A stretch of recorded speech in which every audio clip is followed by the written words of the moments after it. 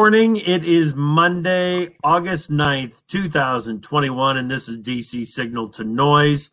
Since we last checked in, December corn futures have been tethered to the 550 level, and today marks the 10th consecutive session. The 10th consecutive session.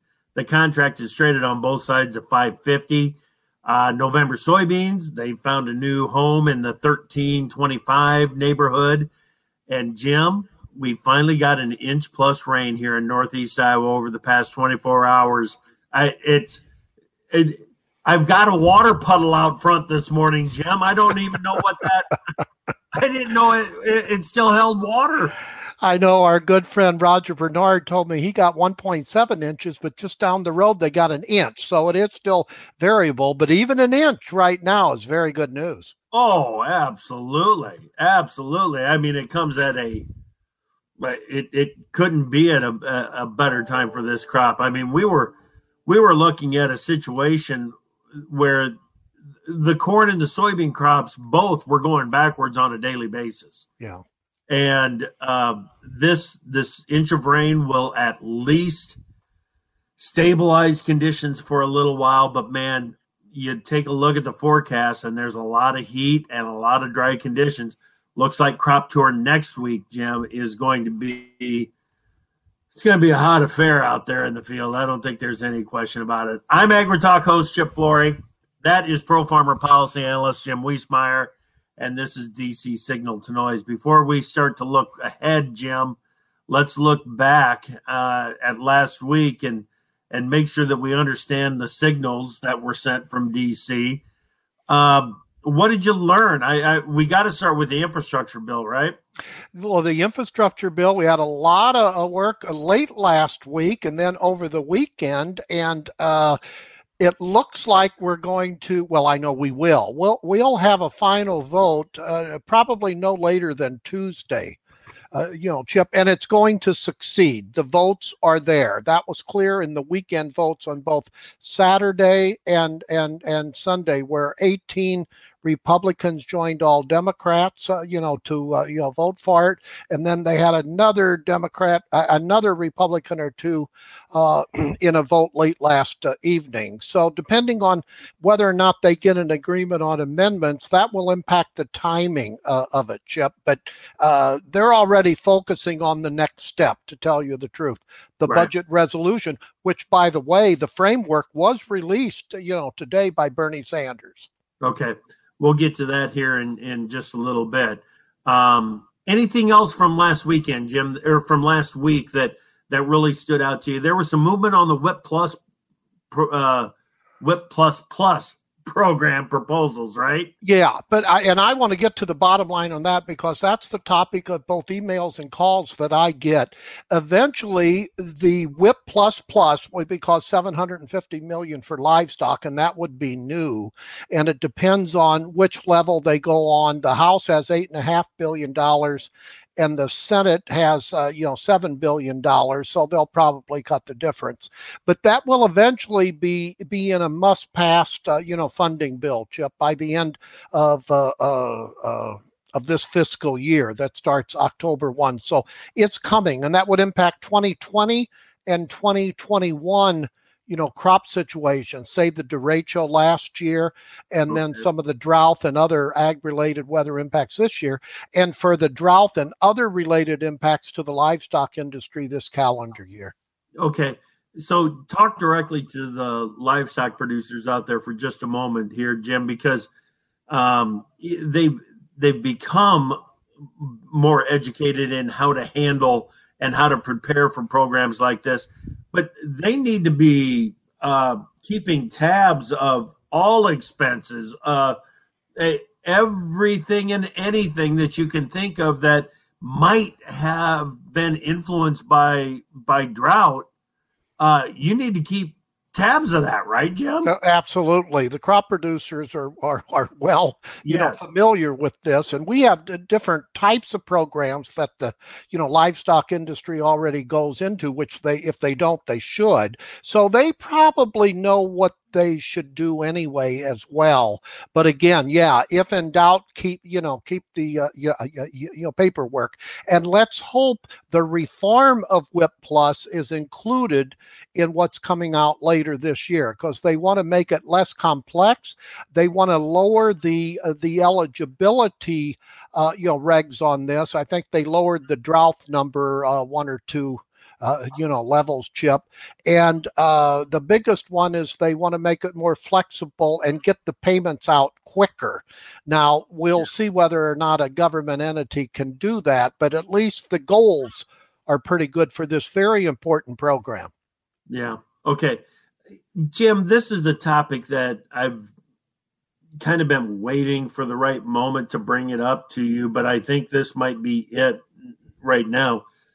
With the ad hoc payments that we have seen over the past 3 years, 4 years, yes. Since the trade war started with China, really, that's going to dramatically influence the conversation around the next farm bill, isn't it? Well, yes, it will. And the danger, if that's the right word, Chip, is some lawmakers, especially outside of the rural states, will probably raise up the question, why do we have crop insurance and spend so much money on subsidizing, although farmers write big checks for that, they have skin in the game.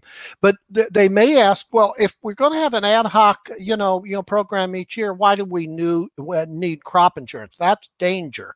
What farm state lawmakers are already well aware of this, as is the crop insurance industry. I was out last week in Nebraska at a very good crop insurance meeting by AgriSampo, Ruth Curtis's group in Nebraska, and they said along with lawmakers, they can be complementary as long as they continue to improve crop insurance. So let's hope that's the case, Chip. But we're going into this need for a crop insurance program, no matter how it's designed, cannot deal with some of the major disasters that we've been through. And if you listen to the UN report that was out today, are going to come increasingly in the future in the business of agriculture because of climate change. Right. Yeah, that report that was out this morning, that's an eye-opening one. I'm very much a guy that I'm not going to deny. I'm not a climate change denier, but I am very much a student and observer of weather over a long period of time. And when I had my weather mentor back in the 80s telling me that this was going to be a very volatile period of time for weather around the globe, I mean, the cycles are at work here too. Yeah, whatever you want to call it. This report, again, I haven't read it all, but I did a quick summary, and they said it's a code red for humanity. Chip, and my other sub-headline this morning on ProFarmer.com was climate change is unequivocal. So this is going to be used going into some important climate change meetings coming up later this year, Chip. And boy, when you read some of the summary items out of this, at least on the surface, this is very big news, Chip. Right. Okay. What else did you learn in the conversation out in Auburn, Nebraska with Ruth?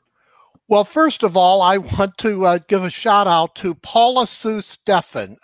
She asked me for my autograph. She likes our podcast, so really a good thank you for Paula Sue Steffen. And I met her husband as well. We had a good conversation on the ERS moves and things like that. And then a younger couple, Chip, that just gives you faith about the future for U.S. agriculture. They sat at my table, Ryan Picard and his wife, Pamela Sue. She's from Humboldt, and if I recall, Ryan is from Nebraska City. They're very young. They already have 5 kids, and that shocked me.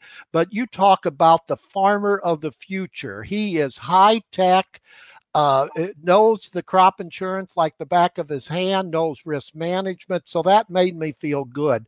They had about 230 farmers and ranchers there, again, sponsored by AgriSample. And I got to meet the CEO, Bob Haney, who came out of retirement to be the new CEO of this group. And he's kind of a titan in the crop insurance industry. And we had a side, discussion for almost a half an hour. And I was gifted to, hear him out on a number of, topics. Bottom line out there, Chip, was that in that whole area, they had recently received rain. So the attitude was very good there. Now, how far that rain goes, you never know. You know that. But it makes this Thursday's crop production report from USDA a good benchmark. And then, of course, the follow-on, Pearl Farmer Crop Tour will assess it since that survey was taken by USDA. So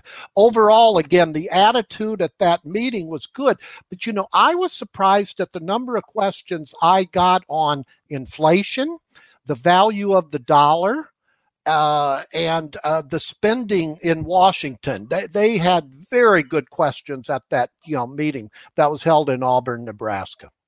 Interesting. Okay. Over the weekend, a couple of things are happening.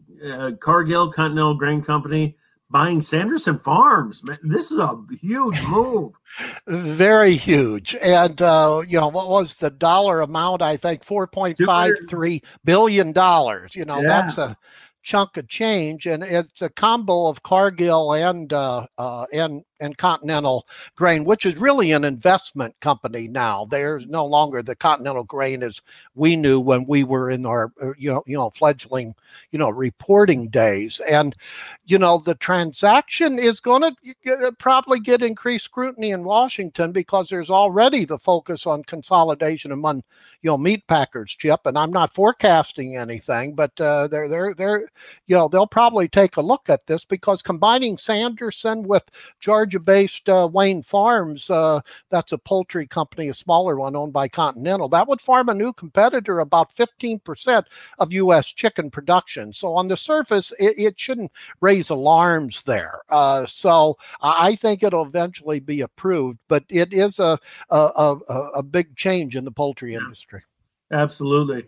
One other item that really caught my attention, and I think it's because African swine fever is in the Western Hemisphere now, and there are some new rules on dogs that are traveling with their companions out of the country. Yeah, APHIS put out new rules, and that's for certain regions of the world that were either, have African swine fever or may get it. So the National Pork Producers Council applauded the move, and this is just another step in their armor, Chip, to try to avoid it coming into the, North American, continent. And I know MPPC is having a webinar tomorrow on the latest incidents of African swine fever. So this is front and center, for that important farmer group.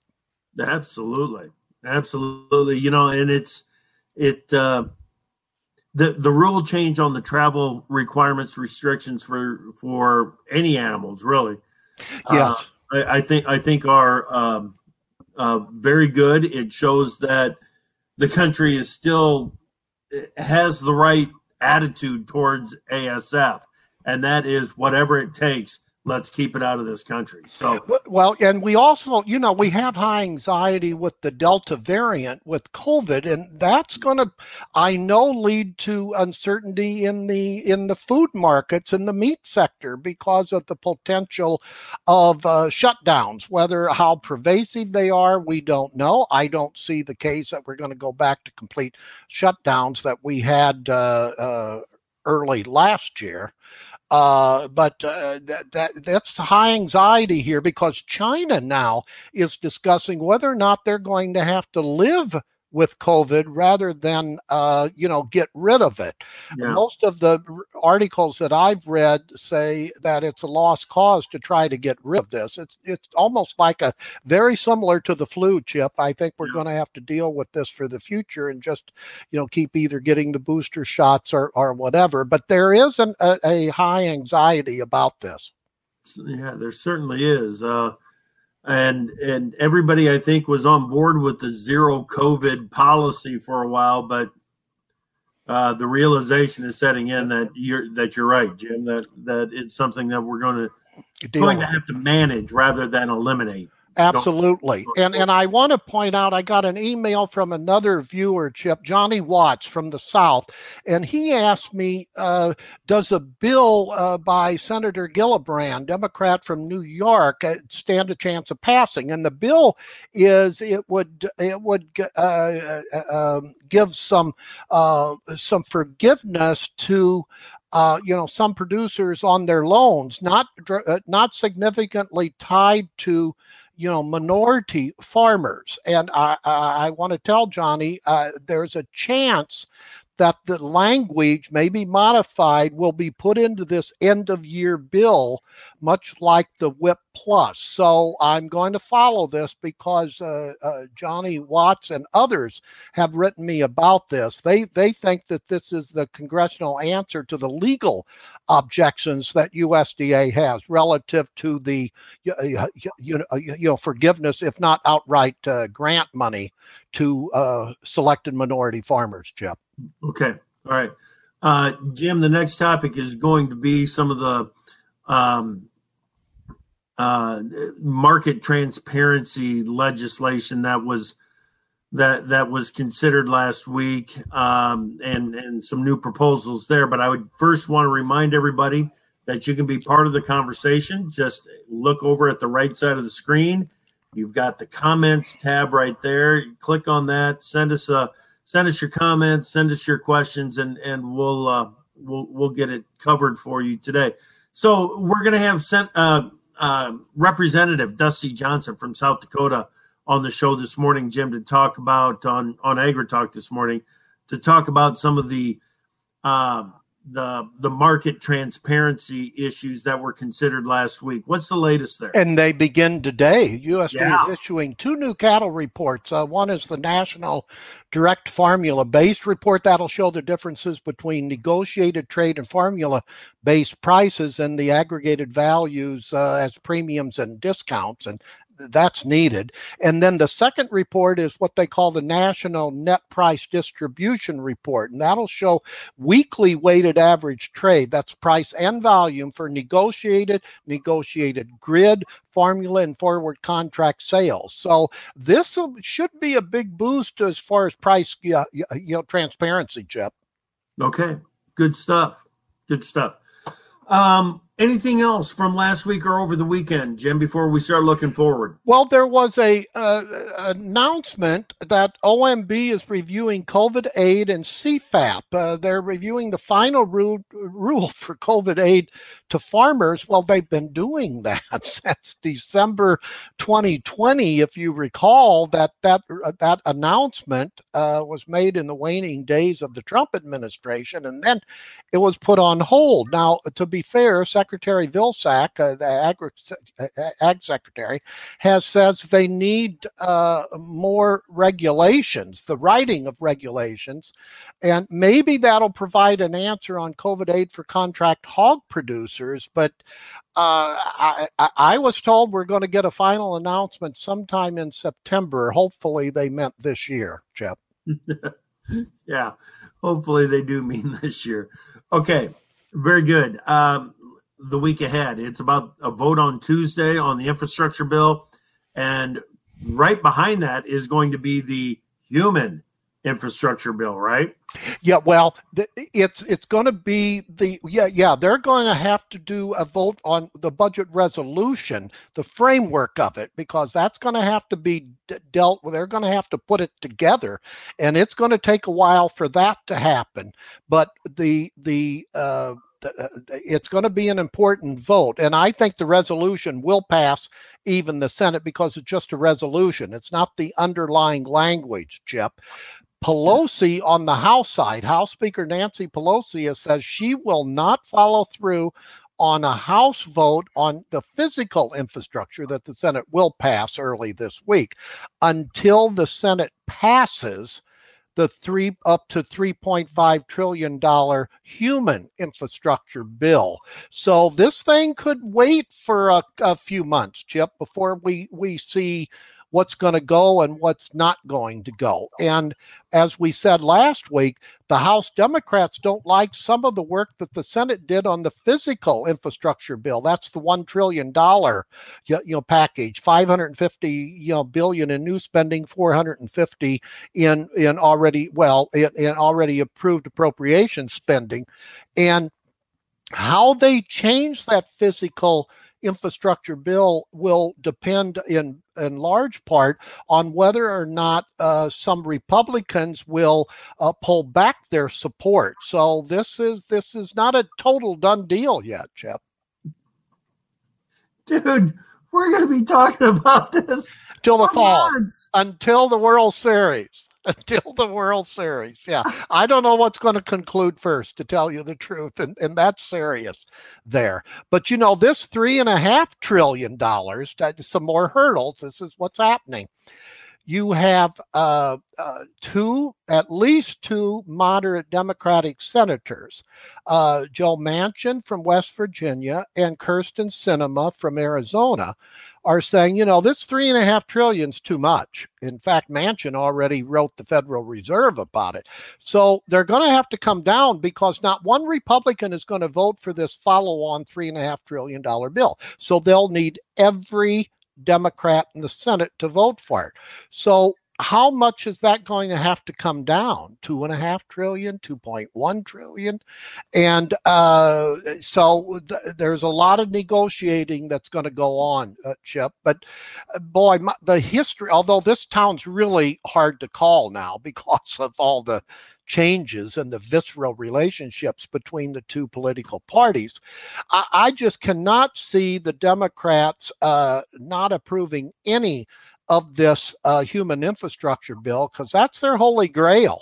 That's where they want to change the size and scope of government. So $2.5 trillion is better than zero. So I think that's what it's going to go down to, whether or not you can compromise down in order to get all 50 Democratic votes. And we all know that the vice president breaks a tie. Right. Okay. Let's stay on House Speaker Pelosi here for a moment. Did she honestly tell President Biden to get better lawyers? Yeah, that's the quote. The New York Times had the report. That's what she said to a Biden aide after being told that White House lawyers believed a nationwide in evictions ban exceeded the government's legal power. And that shows you the article said they had not seen Pelosi as animated like that in years. So and you saw Biden just folded on this one early last week. So when Cori Bush, a far left lawmaker from Missouri in the House, camped on the House steps until she got them to cave. Now, Biden and others at the White House overtly said that they think there's going to be legal problems with what they did. And in fact, I think we're going to see something tomorrow on a legal test of this in the courts, Chip. So this is breaking news here. And the opponents to the extension that the White House announced is using Biden and other White House official statements in their briefs to the court. So I think that's ironic. But there was something else that developed.